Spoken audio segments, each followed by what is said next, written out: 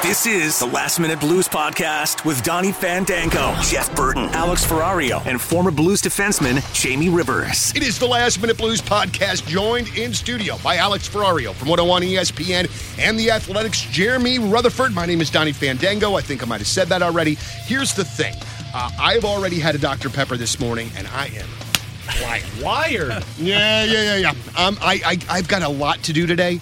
So, like, when I woke up this morning, my mind was already, like, ticking off the things that I got to do. I have a client meeting later today, which I haven't been on one of these in a while. As you can tell, I wore my Big Lebowski bowling shirt in, Hey, I'll trade you. You want to wear my suit? I'll take your Lebowski shirt. First of all, second of all, how sharp does Ferrario look today? Look at this guy. Dude, just a bet. That's my maroon suit. I love it. So my wife bought it for me for an anniversary gift. I didn't think I could pull it off. I thought I looked too disco with it on. Oh, dude, you're crazy. You wear the hell out of that thing. All right, good. Dude, and you know what?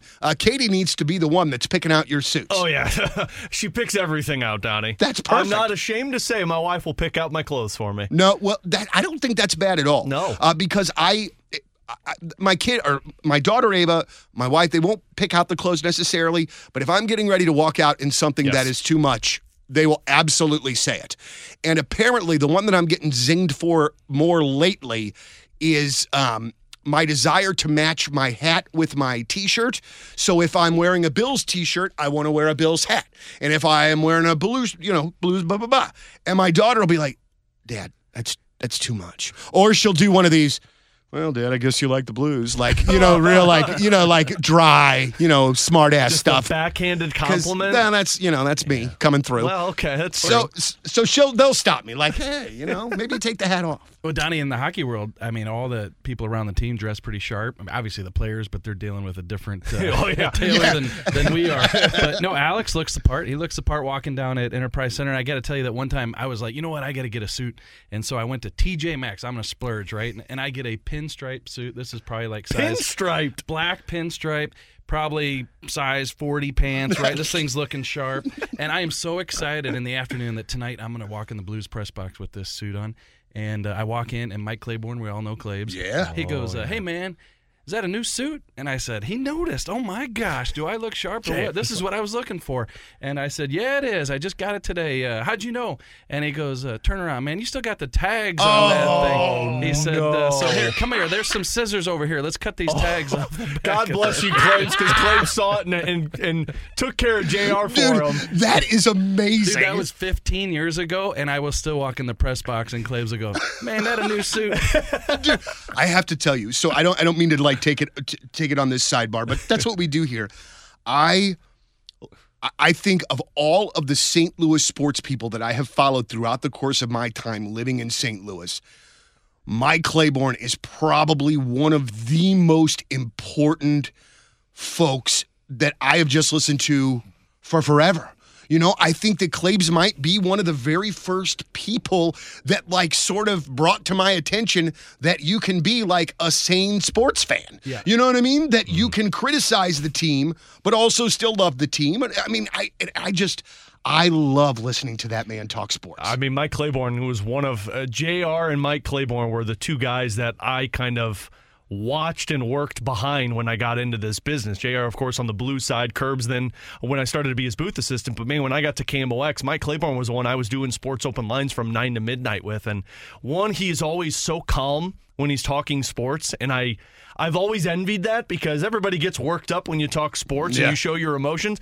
Man, Claibs could see a 12-game losing streak and just be as chill as he would with a 12-game winning streak. It's incredible to witness. But to your point, the advice that I got from him was when you're talking sports, you can be critical, but he's like, always think of if that person's family's listening to the radio. Yeah. And he said, if that person's family's cringing at what you're saying, you're doing it wrong. You can critique, you can criticize, but you can't take shots at the person. Yeah. And I always took that to heart with Claibs, but watching him do live at Mike Shannon's on Saturdays, watching him do Cardinals fill-in, watching him do Sports Open Lines. He did color analyst work when Kelly Chase was out during the Blues broadcasts with Curbs. The man knows about as much as you can ask to know about sports in general, but St. Louis sports. And I think he's going into the St. Louis Sports Hall of Fame this year, and a very deserved honor for Claves. Yeah, he's the best. And I remember being a young kid, and I'd call into, I think it was KSP, maybe KFNS at the time, and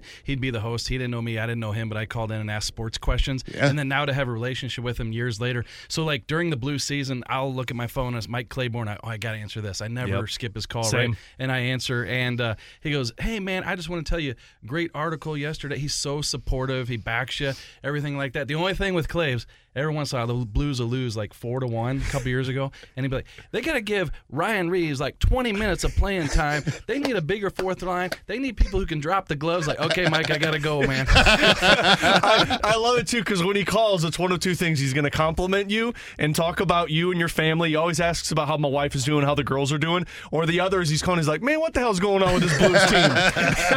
And it's a good 15 minutes of just talking. Is like explaining. He goes, "Yeah, I don't get it." I love Claves, everything about him. And I just feel very, very blessed that I grew up here, because there were just so many folks so many great sports folks that I read. And I mean, I was reading Bernie McCliss in the 3rd grade. Mm-hmm. Yeah. And I think that I had a pretty good understanding of what the heck he was saying. And that's like, weird. I read JR when I was in 3rd grade. First of all, sorry, guys. Yeah, that's a riff on both of us, Jeremy. Jeez, man. That suit's a little tight. Sorry, guys. It is, actually, now that you say that. I went down to one belt buckle. Well, dude, that's like, for real, I think that's why I get tripped up and don't feel completely comfortable with the press box situation, because like I see those guys up there and you guys up there, and I go, you guys are legit. Like, and then just that, you know, man, there's so much work that goes into what you do. There is so much extra stuff that people don't see that has been put in all throughout the years. You know, man, just like with me and shows and bands and all that stuff. I just feel like it's other foot kind of thing. I'm the least hardest working person up in that press box. Dude, that's crazy. It is, though, because like JR, Lou, Matt DeFranks, the amount of work that they put in from a 10:30 skate, don't get out of skate till about 12:30, and then like some of them, I know JR has individual pieces he works on, but the game day pieces, you're cranking those out before the game, and you're sitting there from 6 to 2 o'clock in the morning cranking out stories. And then if the game goes to overtime or a shootout, I mean, I used to shadow JR, and watching the destruction that is Control A and delete to an entire story once a game goes to overtime is just baffling. You're making a lot of good points. Keep going, Donnie. Do we have time? I was gonna say we can keep going, man. Absolutely. Tight now, JR. Well, gentlemen, we have got we're into January here now. We have got a team that is hanging around the Stanley Cup.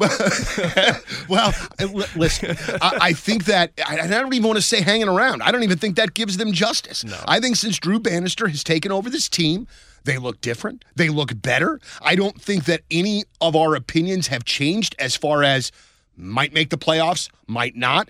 I don't think that this is a team that could go deep, even if they do.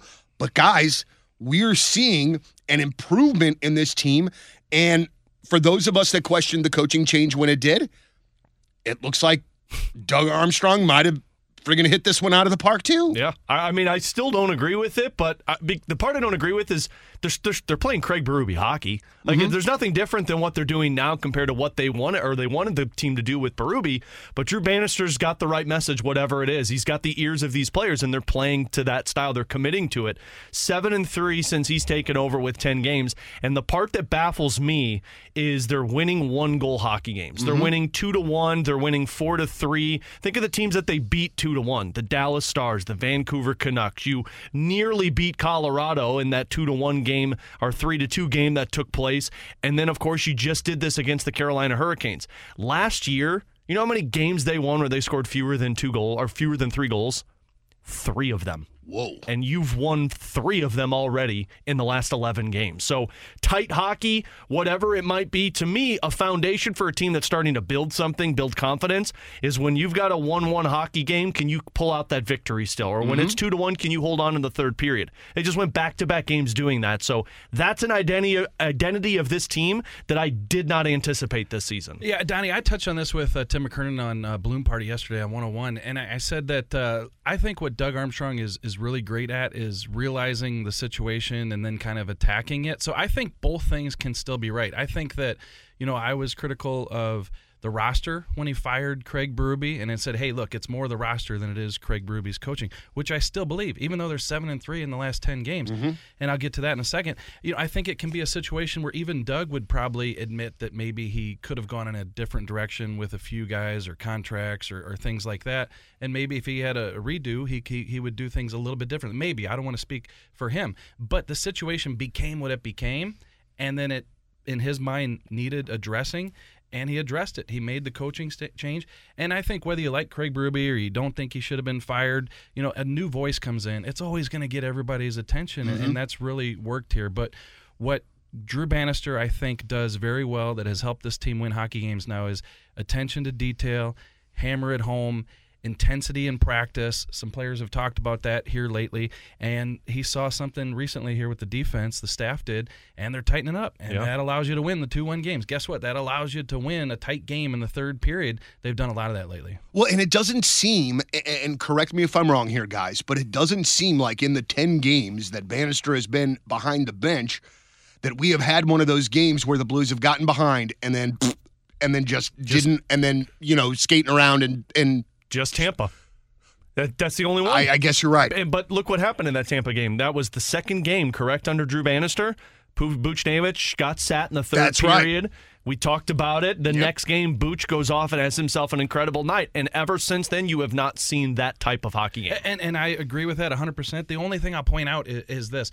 When you have that coaching change, which is such a turbulent time. Absolutely. And you have the GM coming out saying, with this new guy, I want accountability. I want compete. The players see all that. They hear all that, right? I mean, how could you not then come out and accept accountability like Buchnevich did, and then also come out and compete every game? And so I think what's happening is, remember, they'd had the poor starts, and then you get down 2-0, and now you're chasing the game. Those are the types of games that you guys are talking about, but now they're coming out strong in these games, with the exception of that Tampa game, and it's allowing them to stay in games throughout it, and they don't have to be in a position like they were. So to me, Drew Bannister's done a terrific job. But I think that when you have the situation that the Blues have and you have the GM coming out, look, if Craig Berube were still here and Doug were saying accountability and compete, I don't think we'd see that change. Well, we haven't. It took the coaching change for that to happen. Yeah, I mean, look, last year he had 3 separate press conferences, Doug Armstrong did, talking about accountability, talking about the players need to go out there and show a little life, and nothing changed. Now, you'd get spurts, and then at the end of the season, you looked like a different team, but then you opened up with the same story, different day. The other thing, too, is you've got confidence in a group of players. I mean, the Blackhawks game where you got down and you were standing around and Chicago pushed back and got a lead, but you had the confidence to come back in that one. The Dallas Stars game, they scored first, you push back. This team has done a lot of realizing that they're not out of hockey games compared to earlier in the season when one goal would go in. I've kept the stat 17 times after one goal goes in, another 2 or 3 go in less than 3 minutes. That has only happened twice since Drew Bannister took over. Well, and then also, too, so what was it? We've been without Justin Falk for what, 4 games, 4 games? Yeah, Colorado game. So when he gets hurt, I'm thinking to myself, whoa, boy, this is going to be a real tough guy to replace in minutes and in ability. And then it seems to me you get Matt Kessel coming in here. Hello, Matt Kessel. And it doesn't seem like they've really missed a beat with a major piece in Falk out. So obviously you've got players doing what they need to do. But can we talk about Matt Kessel? Can we talk about, does Matt Kessel have a place when Justin Falk comes back? And also maybe just the way that this defense is kind of evolving a little bit, because you're seeing more consistency out of Perunovic. You're maybe seeing a little bit a spurt in Kessel. Like, how do you guys envision this? And maybe I'm just getting a little too crazy for this kid. No, I don't know. You're right. And I mentioned that in my article this morning at The Athletic about Matt Kessel stepping in for Justin Falk. You're talking about a guy, Falk's a leader. Alex sees that in the locker room, and he plays 20-plus minutes, right? And especially when you talk about how well the defense is playing right now, you would think, okay, Falk's a part of that, right? No, the 23-year-old fifth-round draft pick, Matt Kessel, is playing top 4 minutes. And, oh, by the way, look at the teams that they're playing and the high-caliber offensive players that they're playing. I talked to Matt Kessel for a little bit yesterday. He said, this is so much fun. It's a challenge, but it goes back to the past couple years with Drew Bannister in Springfield, that staff reviewing film, showing him what he's doing right, what he's doing wrong. He said there was so much accountability in Springfield that now he gets up here and he's just hoping to make it translate at this level. You ask a great question, though. What's going to happen with Kessel when Falk comes back? I would guess he'd go back to Springfield because Falk's obviously going to reclaim his spot. Right. And then that third pairing's been really good with Perunovic and Scandella. But the one thing that it shows is the Blues have a lot of left side defensemen, and especially guys coming up. But they don't have a lot of good right shot defensemen who are young prospects for the future. Kessel, when he first came up, I thought, okay, well, what do they see here, and can he be a guy of the future? I think right now we've seen that he can be. The part two with Kessel is I remember talking with the play-by-play guy for the Thunderbirds, and he said Matt Kessel is a really good shutdown defenseman. And what do we always ask for with Blues defense, at least the last couple of years? Blues fans, size and the ability to shut down. Yeah. He's 6'3", and he's on the right side, and he's been playing with Torrey Krug, and Torrey Krug's looked really good also. So that it's working in his favor. And to your question, it's crazy for me to think of because he will go back to Springfield once this happens. But man, when you get to the trade deadline, and if you feel like these guys are ready to take the next step, if Marco Scandella is gaining any interest, a Matt Kessel playing with a Torrey Krug, a Scott Perunovic playing with a Justin Falk, you're getting to the point where you have a little bit more depth in your top six rather than shortening the bench like they have done a couple of times. I don't know if that works. Perunovic seems to be very comfortable playing on the right side, which might cause some questions of what goes on there. But for a guy like Matthew Kessel after the trade deadline, man, I got to imagine he's going to get a sustained look again. Would Kessel's emergence, and I apologize if there's something here I'm missing, but would Kessel's emergence hinder Tyler Tucker and some of his, you know what I'm saying? I mean, I don't know if it hinders it. I mean, Tucker's a left-handed defenseman. Okay. Kessel's a right-handed defenseman. Okay, all right, I didn't realize The hard that. part is, like, what hinders it is Parayko and Falk are your right side. And if Perunovic likes to play on the right side, you got a lot of guys that like to get in there. Now, I think Tucker's played on the right side a little bit also, so that could work. He can, and point taken about the lefty-righty thing because that is a big deal, but I think where it hinders it is it's one of the 6 spots, right? Yeah. And so depending on if Scandella is here after the trade deadline or not, it's a spot that Tucker's not playing if Kessel is Kessel's in there. playing against top teams and doing really well against them. I think it says a lot too that they had Tyler Tucker available to slide into the top 6 when Justin Falk went out, and what they do, they called up Matt Kessel to put in there. So it's a spot eaten up. I think they still like Tyler Tucker. Right. The development still needs to come. But it's when you got 2 or 3 young guys like a Perunovic, Tucker, Kessel, all fighting for spot, they're not going to play all of them. So. Unless you go 8 defensemen, which I don't think that's going to happen. But it's kind of exciting just in the sense of that, we hear often and we talk often about, the Blues forwards, not only now, but the ones that are coming up. And so, the one area where you don't seem to hear as much positive chatter is the defensive core and what's coming next. We know with the goalies, we seem like we're pretty stacked. Forwards seem the same way. But it's nice when you see a Kessel raise his hand, when you have a good, Tyler Tucker game or what have you, just the next group. Yeah. Well, and I think the reason for that is because the forwards that the Blues have coming up through the system are all high caliber, high draft pick type guys, where a lot of these defensemen that they do have always been 5th or 6th type defensemen, and that's because of the drafts recently. The best players available have been those forwards, the Dvorskys, the Robert Thomases, the Jordan Kyrous, and so I think that's the reason. And Doug Armstrong said it yesterday. I talked to him about it. I said, hey, Doug, the fact that all these young guys did well at the World Junior Championship, I mean, other teams are seeing that because it's on such a huge stage. When it comes trade deadline time, and he kind of picked up where I was left off asking the question, he goes, oh, yeah, a lot of times you'll get calls from general managers, and they'll say, hey, we want so-and-so. And then the other team calls about the same guy. The other team calls about the same guy. He goes, now they're going to be calling about 4 or 5 different guys. And so where I'm taking this is, now the Blues have the ability, maybe they trade one of these stud young forwards for a stud young defenseman. They have that ability. Yeah. And this is the part 2 at the draft, and I remember there were a couple of analysts that were talking about how the Blues have all of these left-handed defensemen in their system and don't have any right-handed defensemen, and why do they have all of these guys? You can't use them all. And when I saw that, I'm like, do they not see the picture here? Like, Lindstein from this tournament. Like, Lindstein was a late first-round pick. Now I almost guarantee there are going to be a lot of general managers calling about that because that guy was one of the best players on Team Sweden. Yeah. You've got a couple of left-handed defensemen that are playing in juniors hockey right now in Buchinger and Gaudette. 2 guys that stocks continue to go up. it's good to have all of those left-handed defensemen. Just like starting pitching, you're not going to use all of these guys. If you've got 8 guys with 3 in your minor league system that project to be top 3 pitchers, well, that's going to be able to get you something that you're weak in, and you can make that trade moving forward. So, man, that World Juniors tournament did more than just get Blues fans excited about the pipe system for the Blues. Okay, I have the questions that I have for the most part are not Blues related, all right? But we're going to start with this. Now, hold on, Ferrario. Oh, okay. I want to start out. I want to go to the World Juniors real quick.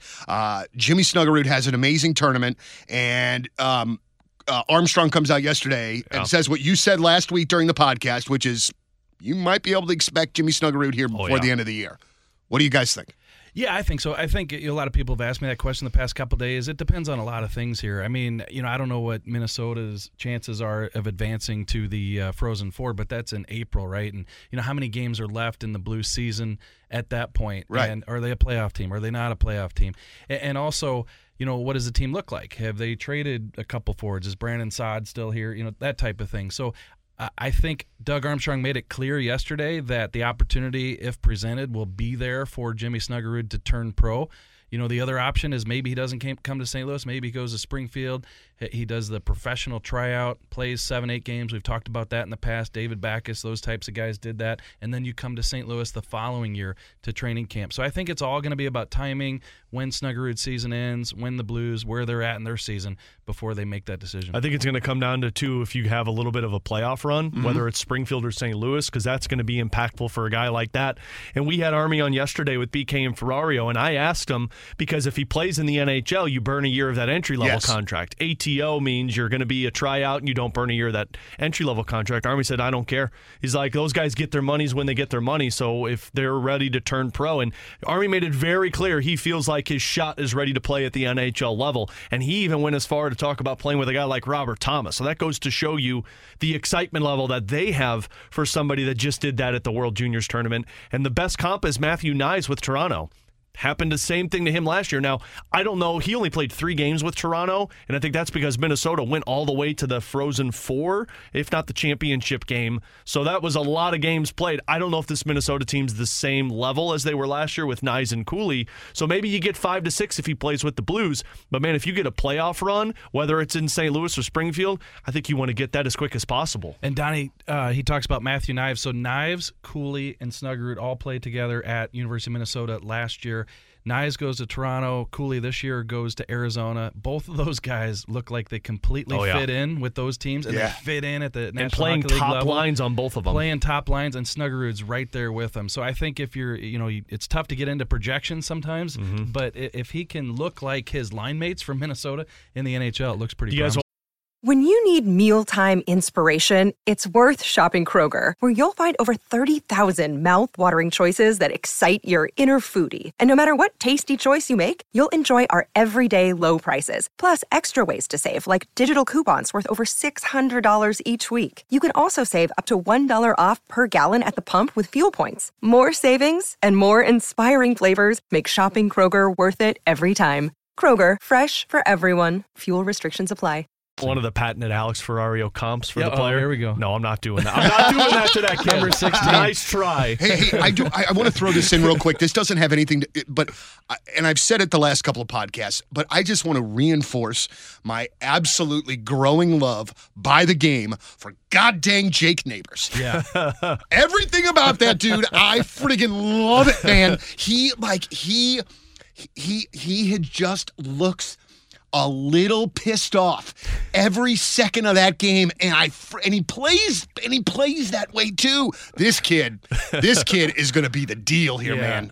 This is just the beginning of what this dude is going to do. Hey, Donnie, before we went recording the pod here, I was telling you off the air that my son and I were watching the Carolina game in the hotel room bed in Nashville, And when Neighbors scored that shootout goal to keep it going, I'm like, wow, like that is impressive. So, fortunate in this job, you're able to go to his locker stall a couple days later and talk to him about it. And listen, so 19 years covering the Blues, a lot of times you talk to a guy about a play that he made. Oh, yeah, just the situation, made the play, so on and so forth. I look at Neighbors, I go, hey, tell me about this shootout goal. He goes, I was nervous as hell. I love it. I'm laughing, and he said that some people know how the shootout works in terms of who's up next. Well, they picked their 3 guys.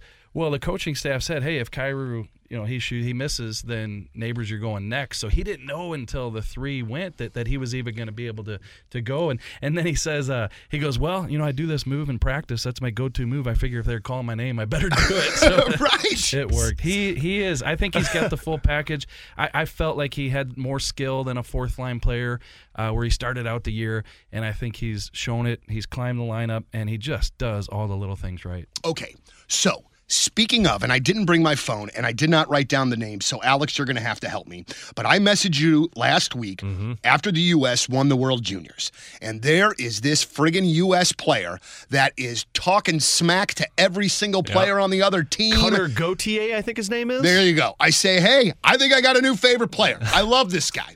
So then over the course of the last 24 hours, what in the Sam heck is going on with this young man? So it was a 5th overall pick last year or 2 years ago, with Philadelphia, and still in college, U.S. development team, World Juniors.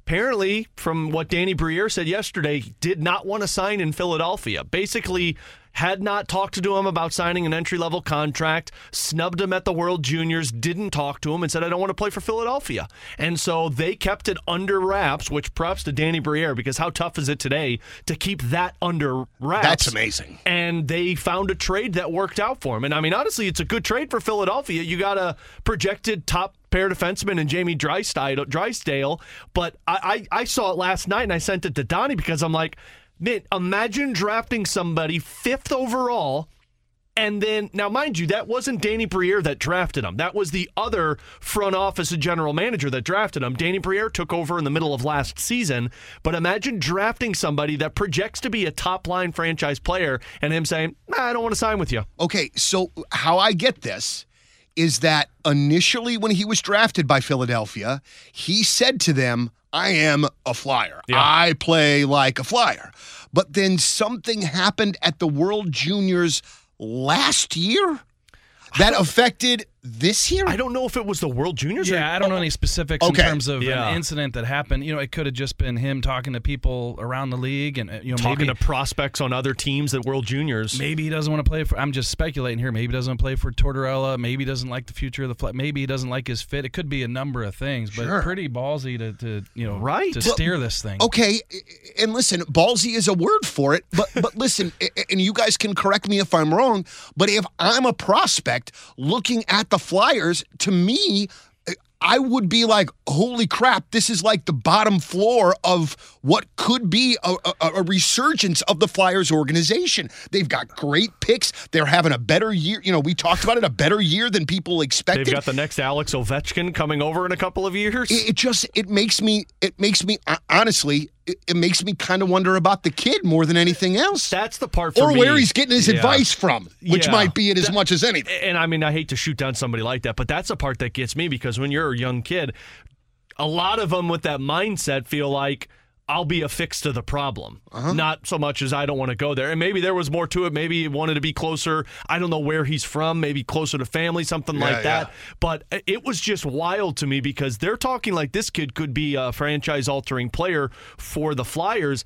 And then to think that you're Danny Briere, and this is the part that was so baffling to me, you take over a team, it's your first time being a general manager, like you haven't been a general manager previously, and you're trying to take this Philadelphia Flyers team that's selected top 10 last year to a team that's going to start winning, and now one of your top picks, one of the guy that you're supposed to be excited about, says, man, I don't want to play with you. And now you got to make a trade knowing that I don't hold the cards. He holds all the cards, because I got to find somebody who's willing to take that player and he wants to go there. Yeah, and it could have some ramifications. We don't know all the details, but it could have some ramifications. What if the next guy to get picked by Philadelphia in the first round, why didn't he want to play there? Do I want to play there? And that stuff probably is known behind the scenes, so the agents will know and let the players know. And maybe it was isolated with this kid. All I know is I think if I was going to spurn somebody, Philadelphia would be the last city. Dude. Like, can you imagine he touches the puck that first Anaheim game? Oh, God.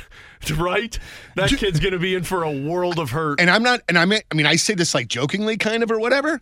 Dude, they're going to find out what hotel he's staying. He's not going to be sleeping that night. His whatever he checks in as better not be anything close as to what his real name is, man. Philadelphia Flyer fans are Baru. I mean, that is just something that I have marveled at since watching Philly fans throw batteries at JD Drew. Oh, yeah. You know, like booing friggin' Santa Claus and cheering when Michael Irvin is taken off the field on a stretcher. This is another level of fan here, booing people. Jalen Hurts these last 3 games, and that guy got you to a Super Bowl last year. Gautier checks into the hotel. Can I have your name, please? Yeah, Ted Reed. Right. Ted Reed. Just start making up names. All right, and I can't believe that I'm saying this. Well, I can because I have sympathy. But what a friggin' bummer that Connor Bedard gets hurt. I understand the circumstances in which, and sometimes, kid, you got to keep your head up. But, man, I mean, I hope that he's back in time to carry on with what has been a really tremendous rookie season. It's funny when that hit happened, I saw a tweet that said, now the NHL announces they're shutting down for 4 to 6 weeks because Connor Bedard is out. Makes a lot of sense. But, yeah, I mean, I thought it was a clean hit. I think... And I remember talking, I don't remember if it was Carl Gunnarsson or Robert Bortuzzo a few years ago, but I remember talking with them about defending young kids that come into the league, and they said, like, it's tough because you have that physical background that you want to play with, but you know that they're learning the process. And that was a play that put his head down and he went right up the middle like he's done in juniors his entire life. But now you've got 6'5" Brendan Smiths that say, nope, you're not doing that to me. Mm-hmm. Because think if he pulls that move off and goes around Brendan Smith, everybody's going to be talking about it. And Brendan Smith's probably thinking, like, man, I got to stand up for my career. Right, I'm going to get posterized, yeah. I got to make sure that this kid doesn't make me a highlight reel. And I thought it was a clean hit. Now, did he get him on the jaw? Yeah, probably. That's a little surprising, but big versus little, That's what happens. It sucks that he's out. It sucks because that's a name figure in the NHL, and there's so much hype, and you wanted to see him at the All-Star game. But, man, I didn't understand any of the backlash on Brendan Smith. I thought it was a clean hit, doing what he needed to do. Yeah, and not every young prospect gets his jaw broken in a situation like that, but a lot of young players learn their lesson. Like, okay, I need to get dropped, and you're like, okay. Vigilant. And for this next part, could you please pot us down so the Blues fans can't hear me say this? But I just hope it doesn't put Connor Bedard in a situation. I don't think it will, but I just want to say this, where he's just hesitant and doesn't become the player that he can, like he's gun shy or whatever. Yeah, and you know, maybe it lasts for a couple weeks when he comes back, who knows, but he's got, you know, unreal vision, uncanny skill, the whole 9 yards, and I'm sure it'll have some impact on how he drives the offensive zone. And it should, right? Because he needs to be aware, so I get that part. But I just hope it doesn't take away from any of the creativity and the things he's trying to do. One of the things that I love about hockey is the tradition. I love that when I see that Montreal Canadiens sweater, I still kind of stand up a little bit straight. You know, like no matter where the organization is right now, respect where it's due. With that said, the last couple of years, I have really been fascinated with everything that's going on in Toronto. Mm-hmm. With the star power there, with it being the center of the hockey universe. And yesterday or the day before, the news comes out that they signed Mitch Marner to a Nylander. William Nylander, rather, to a huge friggin' deal. Yeah. So now they've got 4 guys locked in, taking up, I want to say, 47% of their cap space. $6.5 billion. Yeah. No, I'm joking. Yeah, I mean, but not. Well, what's wild about that is if you add in Morgan Riley, who's under contract, their 5 players are making $51.5 million next year. Guys, tell me how this can work out. How can you have the payroll so top heavy? I mean, aren't they just going to kind of be in this position in 2 years when Mitch Marner needs a new contract? Yeah. Now, next year is the final year in John Tavares' contract and Mitch Marner's contract, and Tavares is making $10.9 million.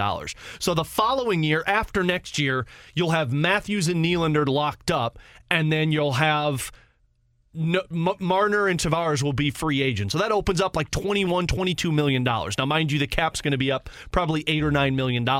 So Toronto will be able to probably sign Mitch Marner to a $12 million contract extension, and they'll have Matthews, Marner, and Nylander all locked up around like $35 million. That's a lot more doable than what they are now. But for next year, you're going to have they have 12 players on contracts next year, and they have $21 million available to them in cap space. Whoa. So you have to fill 11 roster spots with $21 million.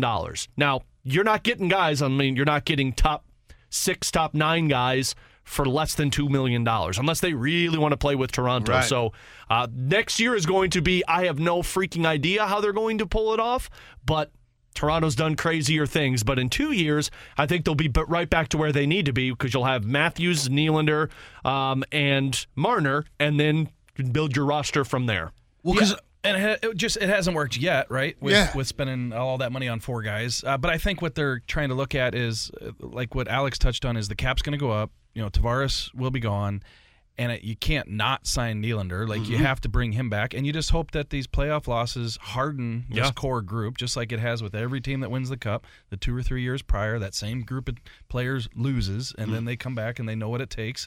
But what it does set up for, which Alex touched on too, is you can't miss on any of these fringe guys that you're signing. Like, you can't give Ryan Reeves a 3-year deal and think that he's going to be the answer in the playoffs. Regardless of the money being 1 point, 2 point, whatever. He doesn't play in the playoffs. Yeah, you don't play. So what you're going to have to do is just hit jackpot on all those players that you're putting around. Your bottom stars. 6 is probably going to have to combine because they'll have another defenseman to sign, because one of their top 4 guys is going to be a UFA next year. Your bottom 6 is probably going to have to combine for somewhere between $6 and $8 million.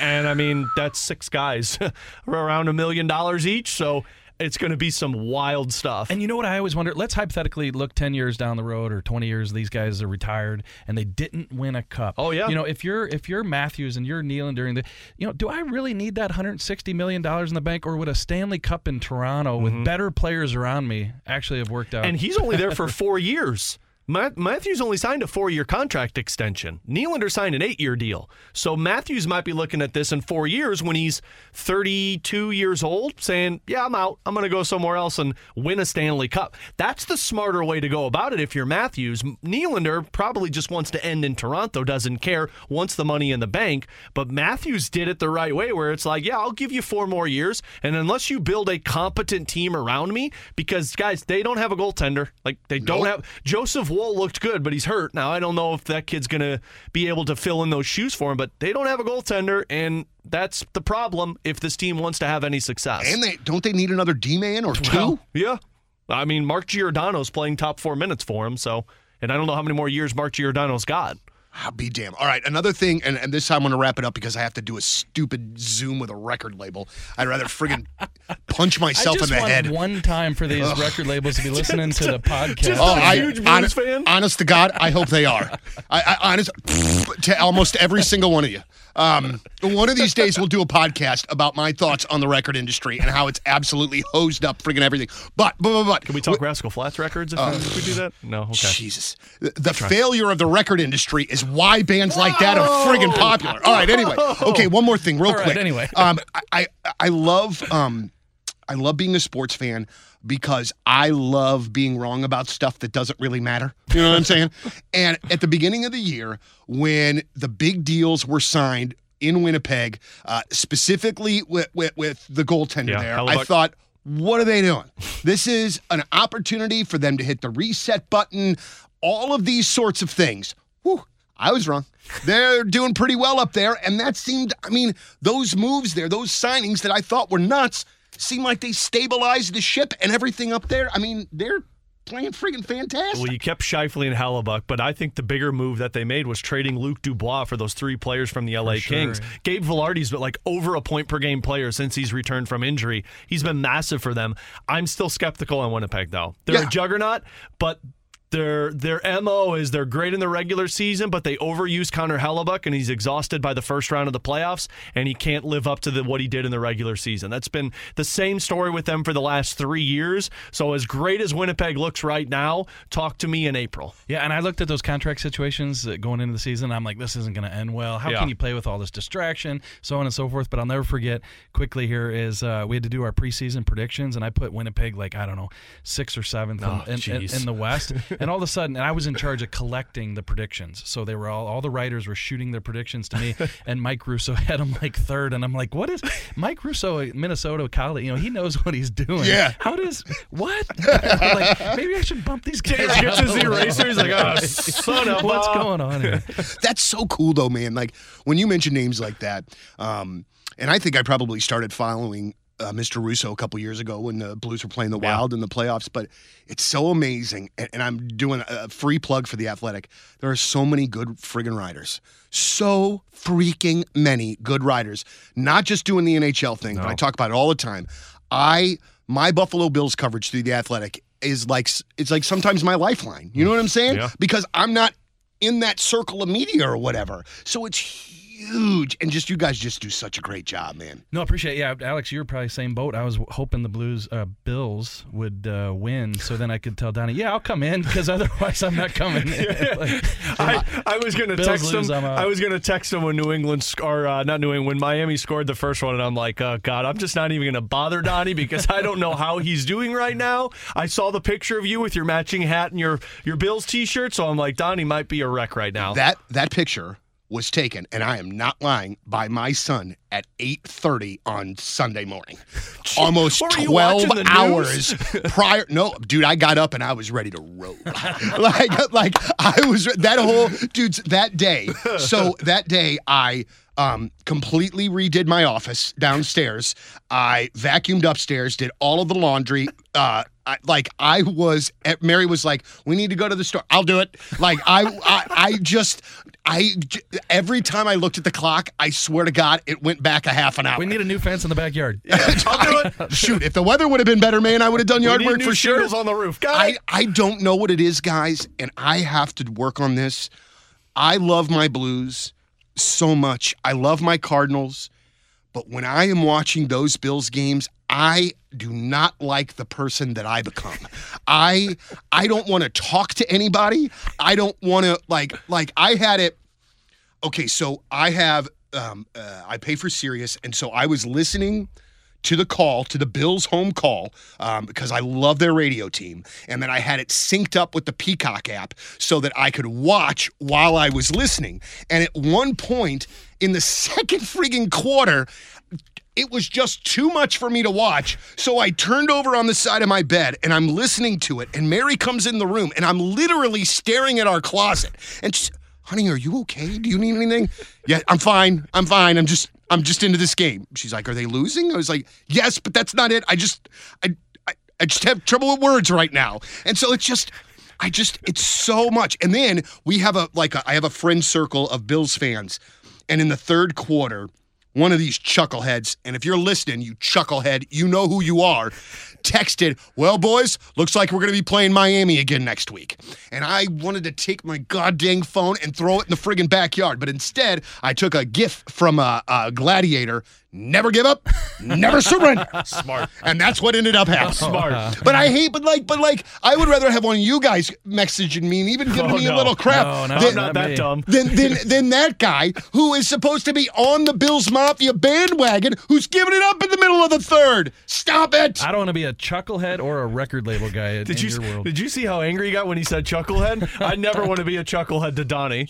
Man, dudes, I understand that sometimes it looks ugly, but come on, man. You got to believe. That's why I love you, brother. You got to believe. You got to have hope for something, for the love of Pete. Don't text me, though, when the Blues match up against Vegas in the first round of the playoffs, because I'm going to be skeptical.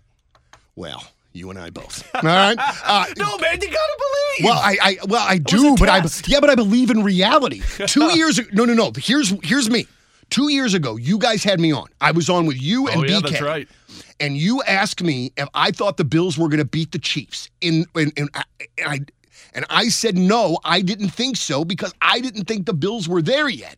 And Brandon was like, no, Donnie, come on, you got to root for your team. And it's like, it's not that I'm rooting for my team. It's just that I can see that I didn't think my guys were there yet. Set your head right before you go into that game. And if I go to a first-round playoff series against Vegas, who I think could win the friggin' Stanley Cup, then I kind of know. One real quick thing I wanted to mention, just because I saw it yesterday, and I think the video has been out there for a couple of days, and I'm not even really a super big fan of this guy. I just love the human side of sports, and it was Max Pacioretty, got his first assist with the Washington Capitals, and maybe like his first real in-game action in a couple of years, and he did a little speech where he talked about not taking things for granted, and it was just really awesome. Like, I think I just became a Max Pacioretty fan by, kind of watching that. Just a cool thing to see. I love Max Pacioretty. Especially when you have those injuries like that. You're out for that long. That's tough. And come back and man, dude, that's something else. Well, gentlemen, thank you very much. I got to get bored by a record company here in just a couple of minutes. For the Athletics, Jeremy Rutherford, 101 ESPN's Alex Ferrario, for our homeboy Jeff Burton and Jamie Rivers, my name is Donnie Fandango. This is the Last Minute Blues Podcast. Thank you for listening, St. Louis, and let's go Blues. The Last Minute Blues Podcast. Hear more at 1057thepoint.com.